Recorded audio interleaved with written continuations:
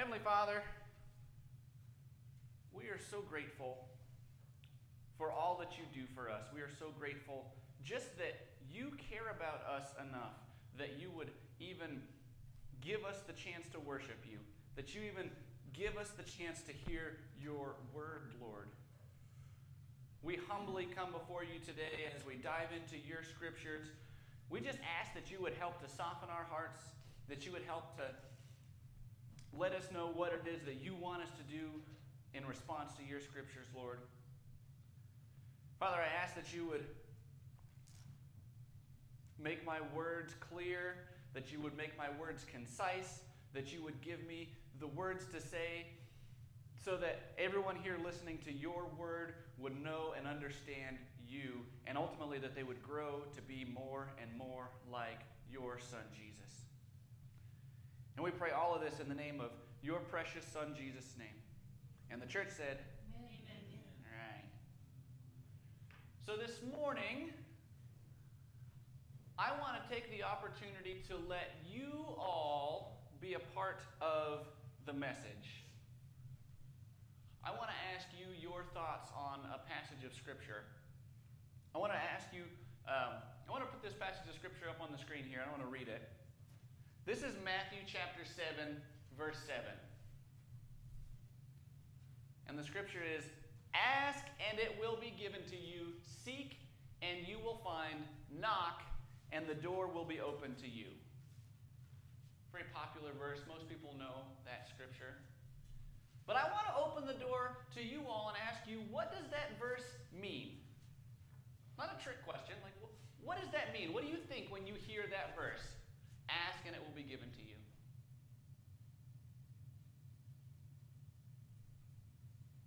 I think about it more as a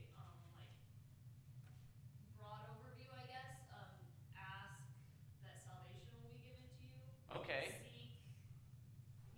Seek God's will, you'll find it. So this is more of a... Knock at the door to heaven. This is a spiritual, you've got a spiritual understanding of this verse. Okay, good. I like that. What else? Ask and it will be given. Seek and you will find. Knock and the door will be open to you. I always think of that more of like my own self-personal faith. Okay. I'm always needing stronger faith, I feel like. Okay. Instances. That's how It takes action. Oh, that's really good. I appreciate that you noticed that. Whatever it is that you need that Jesus is talking about here, you have to do something first. You have to ask first. You have to knock first. I like that. I want to ask the question one more time in one different way. What does this verse not mean? They don't give you everything. And how do you know that? Because you have eyes and you live in the real world, and at some point everyone here has prayed for something and God has not given. At some point everyone here has asked for something and God said no. Okay, that's good. I really appreciate that, because this is one of those verses where if you're not careful, you can get a little bit confused, because if you read it on the surface and you say, ask and you shall receive, and then you ask and you don't receive, you start to wonder, like, well, what's that all about? Was Jesus lying? And he wasn't. So, that's going to be the focus of today's message, is this verse, and we're going to look at our passage in Exodus in order to get a little bit more clarity on this verse. Hopefully this will all make sense as we move on. But to bring everyone up to speed, at this point in the story in the book of Exodus, God has delivered the Israelites from the hands of the Egyptian. He's brought them through the Red Sea. Last week we looked at this beautiful song that they sang in praise to God, where they praised him, they worshiped him, they declared their faith in him, and they declared that he was going to lead them. And the point of last week's message was very simple. The point of last week's message was the Israelites sang a beautiful song to God, so we should also sing beautiful songs to God. They did a good thing, we should copy them. Like if you missed it last week or you wanted to skip church last week, that was the whole message. The Israelites did something good, we should do that same thing. In a nutshell. Could have saved everyone half an hour of your time, and I just said that because that was kind of the point. But that's okay. That will be the one and only and last time in this entire series of the book of Exodus where I say the Israelites did something and we should do what they did. Because from this point in the story, moving forward all the way into chapter 40, what we're about to witness is a train wreck. Like if the book of Exodus would have ended at that song, it would have been an awesome, really happy, feel-good song about how a bunch of sheep herders put their faith in God and God delivered them, and the end, and they all lived happily ever after. And it would be a really cool story displaying the Israelites' faith. It would be one of those things that would make a good Hallmark movie. But it's not the end. This is only the beginning. And so I want to pick up in Exodus 15. I want to start in verse 22, right after the song is over. Hold on to those happy thoughts from that song because we're going to need them because I'm telling you, this is going to be a train wreck. In Exodus 15, verse 22, we read, "Then Moses led Israel from the Red Sea, and they went into the desert of Shur." I know, I put those way too small. I apologize. I meant to fix that. "For 3 days they traveled in the desert without finding water. When they came to Marah, they could not drink its water because it was bitter. That's why the place was called Marah. So the people grumbled against Moses, saying, 'What are we to drink?'" So 3 days. It took them 3 days after praising God before they went right back to whining and grumbling and complaining against God and against Moses. And they're thirsty. They want water. And if you're a savvy reader, you might be thinking to yourself, you might think, well, 3 days in the desert's a long time, and they were probably really thirsty. They were probably at this life or death situation, so dehydrated that maybe they had good reason to grumble against Moses. And I want to tell you all from the outset, they were fine. First of all, 3 days is the amount of time that they asked Pharaoh to go in the very beginning. Remember? They went to Pharaoh and said, "We need to take a 3-day weekend to do our sacrifices." That was the original plan, was just 3 days. So they were prepared for 3 days.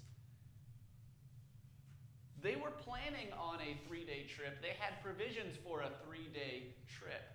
So don't get mistaken in thinking that this story is a story about how God miraculously saved the Israelites from the verge of death, because that's not what this story is about.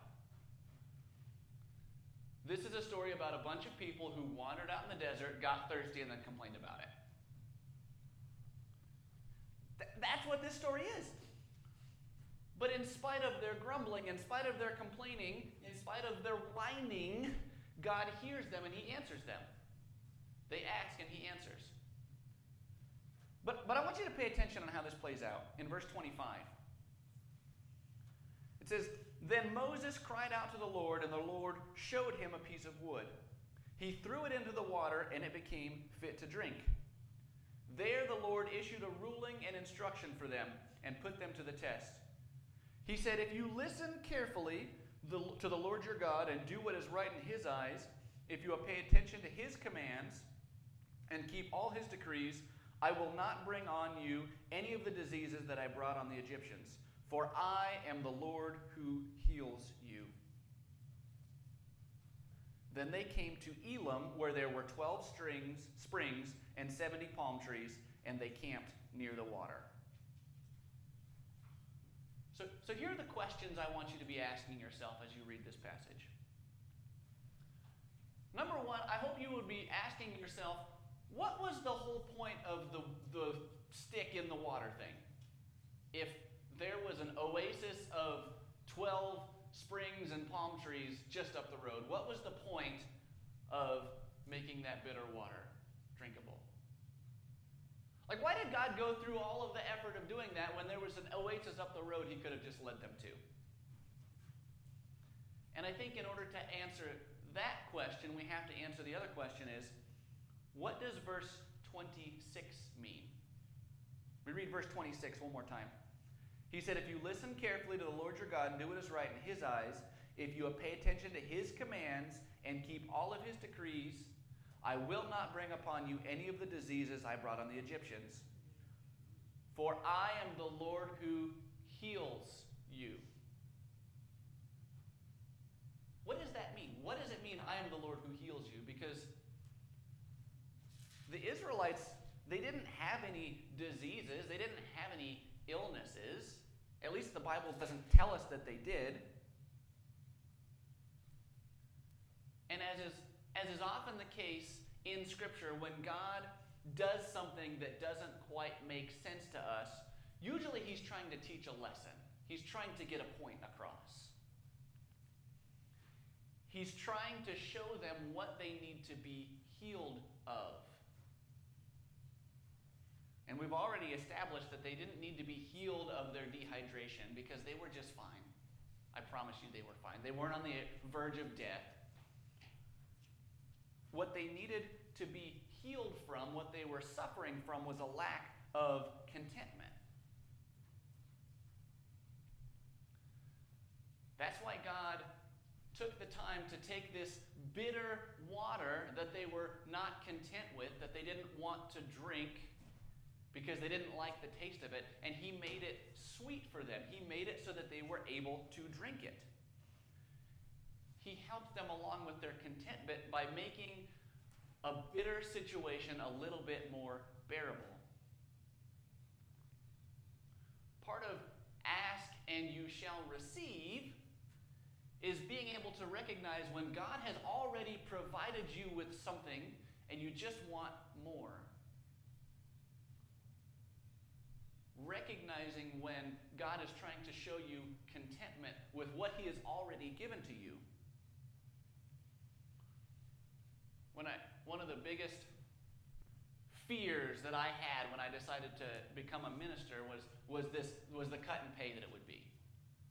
Because you have to understand, before I decided to become a minister, I had a pretty good gig. I was a foreman. I was doing landscape work and had a nice house before we moved to Nebraska and all of that stuff. And we were really comfortable. We're not rich or anything, but we had a mortgage and a car payment and a pretty big backyard, and we had a lot of stuff.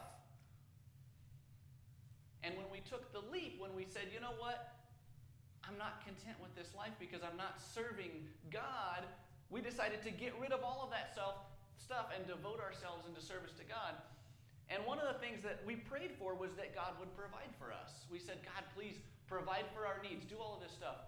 And the funny thing is, if you just put a number on it, if you just looked at the spreadsheet, we're doing worse now than we were before. We've less money, less stuff, less cars, less everything. And yet, we have more. We're more comfortable now with less than we were when we had more.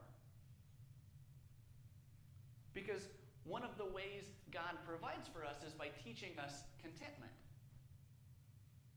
By teaching us, oh, you know what? We didn't actually need all of that stuff.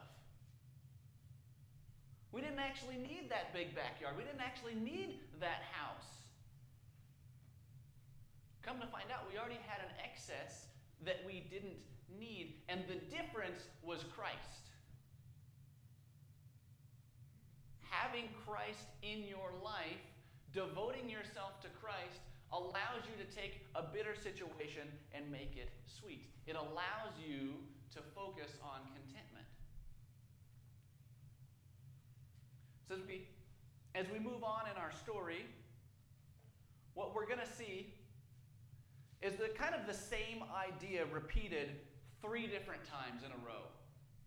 Like if you've read these passages about the water and then the manna and then the water from the rock, you're going to notice that it's pretty much the same story told in 3 different ways at 3 different times. The point is the same. And I want to take this opportunity to teach you guys something really, really cool about the Bible, about the way we read the Bible. When you and I tell a story that has a point, that has a moral, we always put the moral of the story where? At the end of the story. Yeah. That's how we tell stories. That's how we get a point across, is we'll tell you a thing, and then we'll tell you another thing, and then the point of the story is at the end.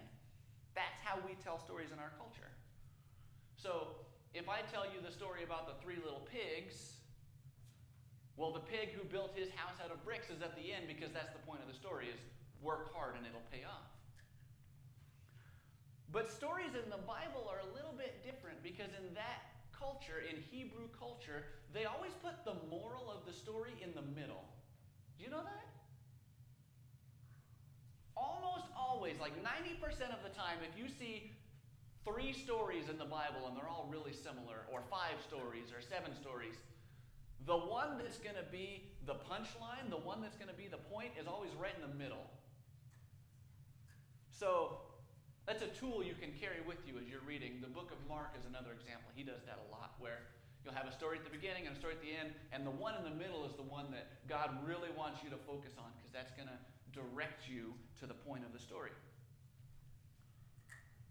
I say all that to say it makes it difficult to write sermons when God puts the moral of the story in the middle, because you all expect me to give you the point at the end. It kind of makes it tricky. So what I'm going to do is I'm going to take this middle story and we're going to save it for last, to help you get the effect that the Bible is trying to get here. And so what I want to do, I want to jump ahead to chapter 17, and I want to read about the water from the rock. And then we're going to come back and read about the manna, because that's the main point of these 3 passages. So go ahead and jump to Exodus 17, verse 1. And we read, "The whole Israelite community set out from the desert of Sin, traveling from place to place as the Lord commanded. They camped at Rephidim, but there was no water for people to drink. So they quarreled with Moses and said, 'Give us water to drink.' Moses replied, 'Why do you quarrel with me? Why do you put the Lord to test?' But the people were thirsty for water there, and they grumbled against Moses. They said, 'Why did you bring us out of Egypt to make us and our children and our livestock die of thirst?'" So right off the bat, we see that they really didn't learn their lesson about contentment, did they? Like the whole thing with the stick and the water, the Israelites didn't get the point. Because straight away, they're already complaining about water again. We see that they're not relying on God. They're not trusting in God. They don't have adequate faith in God to provide for them. But this time it starts to get to Moses. Moses starts to freak out because he's not able to keep his people under control. He's unable to help them with their contentment. And in verse 4, we read, "Then Moses cried out to the Lord, 'What am I to do with these people?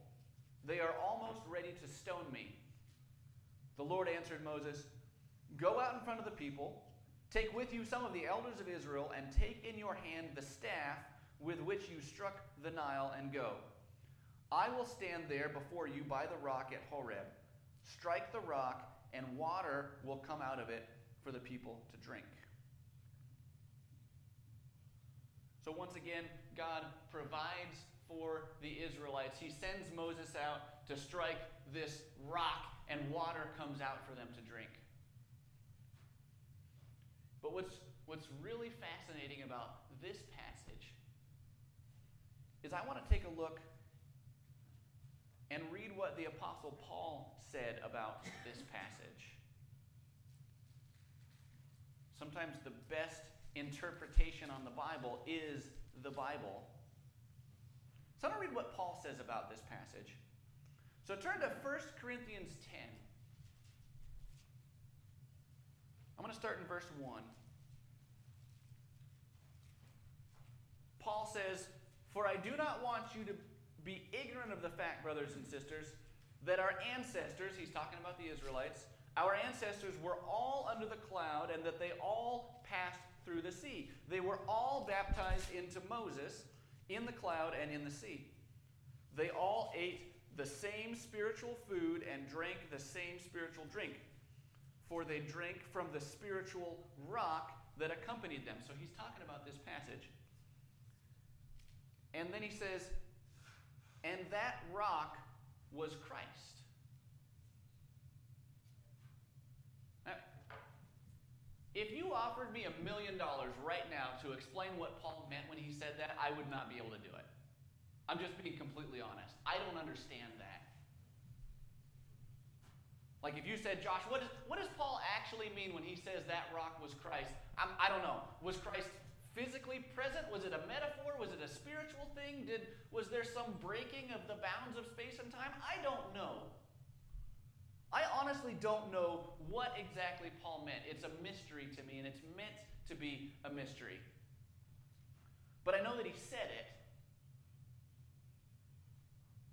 All I know is when Paul read the story that we're reading today, he got to this part and he said, yeah, that rock right there, yeah, that's Jesus. That rock that provided water for the Israelites, yeah, that was Jesus. And then, to kind of get the point here, a little bit further down, at verse 13 in 1 Corinthians 10, he says this. He says, no temptation has overtaken you except what is common to mankind. And God is faithful. He will not let you be tempted beyond what you can bear. But when you are tempted, he will also provide a way out so that you can endure it. And then in the very next verse, this is important. He says, therefore, my dear friends, flee from idolatry. Your Bible might have those two verses broken out, but I think they go together. You ever hear the phrase, God won't give you any more than you can handle? Anybody ever heard that phrase? Yeah. Well, that's only a half-truth. The more biblically accurate saying should be, God won't ever give you more temptation than you can handle so that you will believe in him. That's a big difference. That's a huge difference. God is concerned with your physical needs to the extent that it will strengthen your faith. God provided for the Israelites in the desert because he knew that in that moment, that's what they would have needed to have their faith strengthened. When God provides for us, it's because he knows that that's what we need in that moment in order to strengthen our faith in him. But the flip side is true also. When we ask and God says no, it's because he's confident that it will not break our faith in him. God is confident. God will never provide you with more temptation than you can handle that will cause you to fall away from him. And so our question we should be asking ourselves when we're thinking about ask and you shall receive.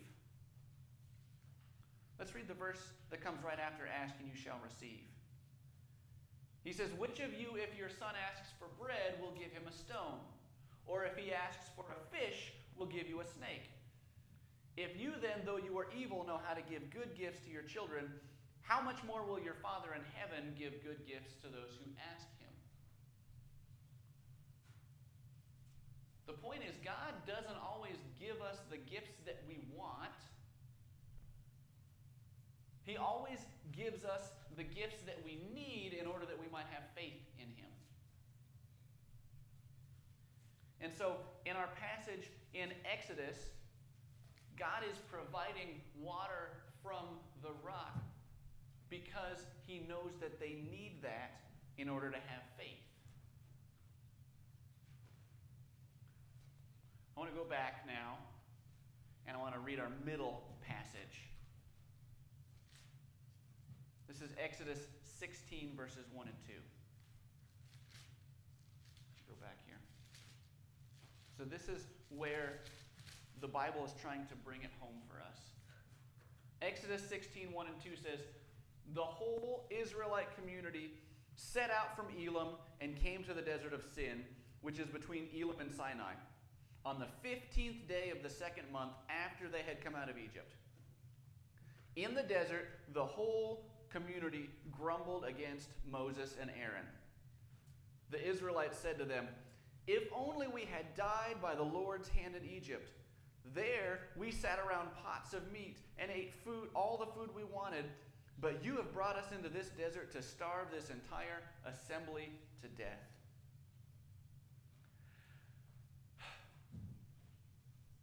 Told you guys it was a train wreck. Keep an eye on the timeline here, by the way. On the 15th day of the second month, they're complaining about food. Remember, they left Egypt on the 15th day of the first month. So we're like a month out. And they're already complaining about food and grumbling because they're hungry. Now, again, you might, just like the stories with the water, you might be tempted to sympathize with the Israelites and think to yourself, well, a month is a long time without food. They were probably starving. They were probably really hungry. Maybe they had good reason to complain. And yet again, I want to remind you all, and I want to assure you all, they were just fine. They were not dying. They were complaining. And if you don't believe me, I want you to turn back to Exodus 12:38. This is when they're leaving. It says, many other people went up with them, and also large droves of livestock, both flocks and herds. Okay, show of hands. Who's ever had a beef in the freezer? How many meals can you make with one beef in the freezer? How many meals can you provide for a group of people if you've got cows and sheep and goats and all of that stuff traveling along with you? So, yeah, they were fine. They were complaining. They didn't want to slaughter their own animals, and so they just complained about it. So hopefully by now I've adequately demonstrated that none of these stories is about God miraculously rescuing them from death. That's what the Red Sea story was about. This is a story about them complaining. Nevertheless, they said in verse 3, if only we had died by the Lord's hand in Egypt. There we sat around pots of meat and we ate all the food we wanted, but you've brought us out in this desert to starve the entire assembly to death. Okay, real quick, one more Bible tool I want you guys to carry with you. Everything in God's Word is true, but that does not mean that everyone in God's Word is truthful. That's important. Because if you confuse those two concepts, you might be tempted to think that the Israelites are the good guys here. You might be tempted to think like, oh wow, we should have faith like the Israelites because they gave up pots of food in Egypt. They gave up being able to eat whatever they wanted. They left the comfort and safety of having all the food they could ever want. After all, the Bible says that they had pots of meat that they stood around and ate. The Bible says that they said they had pots of meat that they sat around. Okay? Because everything in the Bible is true, that does not mean everyone in the Bible is truthful. I believe they said it. But does anybody here really believe that the enslaved people of Pharaoh, the same ones where Pharaoh was throwing their babies into the river and whipping them, does anybody here really believe that Pharaoh just gave them meat that they ate like kings? No. They're lying. And instead of focusing on what God has provided for them, instead of having faith in God, instead of relying on God, they fall into the trap of comparison. Even though what they're comparing their life to is this fantasy world in their head, they're still trying to compare what they have to what they don't have. I've fallen into that trap. I've fallen into the trap of looking at my own life and trying to compare it to something else, to someone else, and thinking to myself, you know, if I just had a little bit more, if I just had what they had, I would be better off. If the things in my life were, if only they were like the good old days. Who likes to talk about the good old days? Yeah. The good old days. I promise you, the good old days weren't as good as you think that they were. But, you know, the thing that really baffles me about this passage is that in spite of their attitude, in spite of their comparison, in spite of their complaining, in spite of their lack of contentment, God still provides for them. Out of the goodness and mercy. In verse 9, we read, "Then Moses told Aaron, 'Say to the entire Israelite community, come before the Lord, for he has heard your grumbling.' While Aaron was speaking to the whole Israelite community, they looked toward the desert, and there was the glory of the Lord appearing in the cloud. The Lord said to Moses, 'I have heard the grumbling of the Israelites. Tell them at twilight you will eat meat, and in the morning you will be filled with bread. Then you will know that I am the Lord your God.'" So God provides them with quail, and he provides them with this miraculous manna that falls down from heaven. And part of his lesson, part of what he was trying to teach the Israelites was obedience. Part of what he was trying to teach them was faith and reliance. He gave them instructions about the Sabbath and all of that stuff as an act of trusting God. But that last line, "I will provide for you, at twilight you will eat meat, then you will know that I am the Lord your God." In his wisdom, God knew that even though they didn't deserve this miraculous bread, even though you and I, if we were in that position, would probably just say, "Tough cookies, go slaughter a goat because you guys are just complaining too much," God knew that in that moment they needed to be provided for so that they would know that he is God. So when we think about ask and you shall receive, seek and you will find, knock and it will be opened, and we try to reconcile why sometimes God doesn't answer and sometimes he does, or more precisely, sometimes he says yes and sometimes he says no. The answer is simple at the end of the day. God does what he does so that we will know that he is God. Like, you ever wonder why Jesus performed so many miracles? Think about this for a minute. The reason Jesus came to the earth was not to perform miracles. It was to forgive the sins of the world. And his miracles really didn't play a part in that, in the sense that, okay, he could have come, gathered a ministry of people and followers with his teachings, said some things that got him in trouble. He could have died on the cross, and he could have atoned the sins of the world without ever performing a single miracle. That was possible. He could have done that. He could have lived a quiet life, never performed a miracle, never fed the 5,000, and still lived a sinless life, and his sacrifice on the cross would have been just as valid. But the reason he performed miracles, the reason he fed the 5,000, the reason he healed the lepers, was so that the people would know that he is God. So, here in Exodus, God's purpose was not to feed the Israelites. That's not why he brought them out into the desert. to feed them manna and give them water for the rock. That's not the reason he brought them out there. His purpose was to create a new nation, to give them the law, to create the nation of Israel. He could have done all of that stuff without feeding them. The Ten Commandments would have been just as valid if God would have skipped the miraculous stuff. He's God. He lays down the law. It would have been just as valid. But he did it so that they would believe, so that they would know that he is God.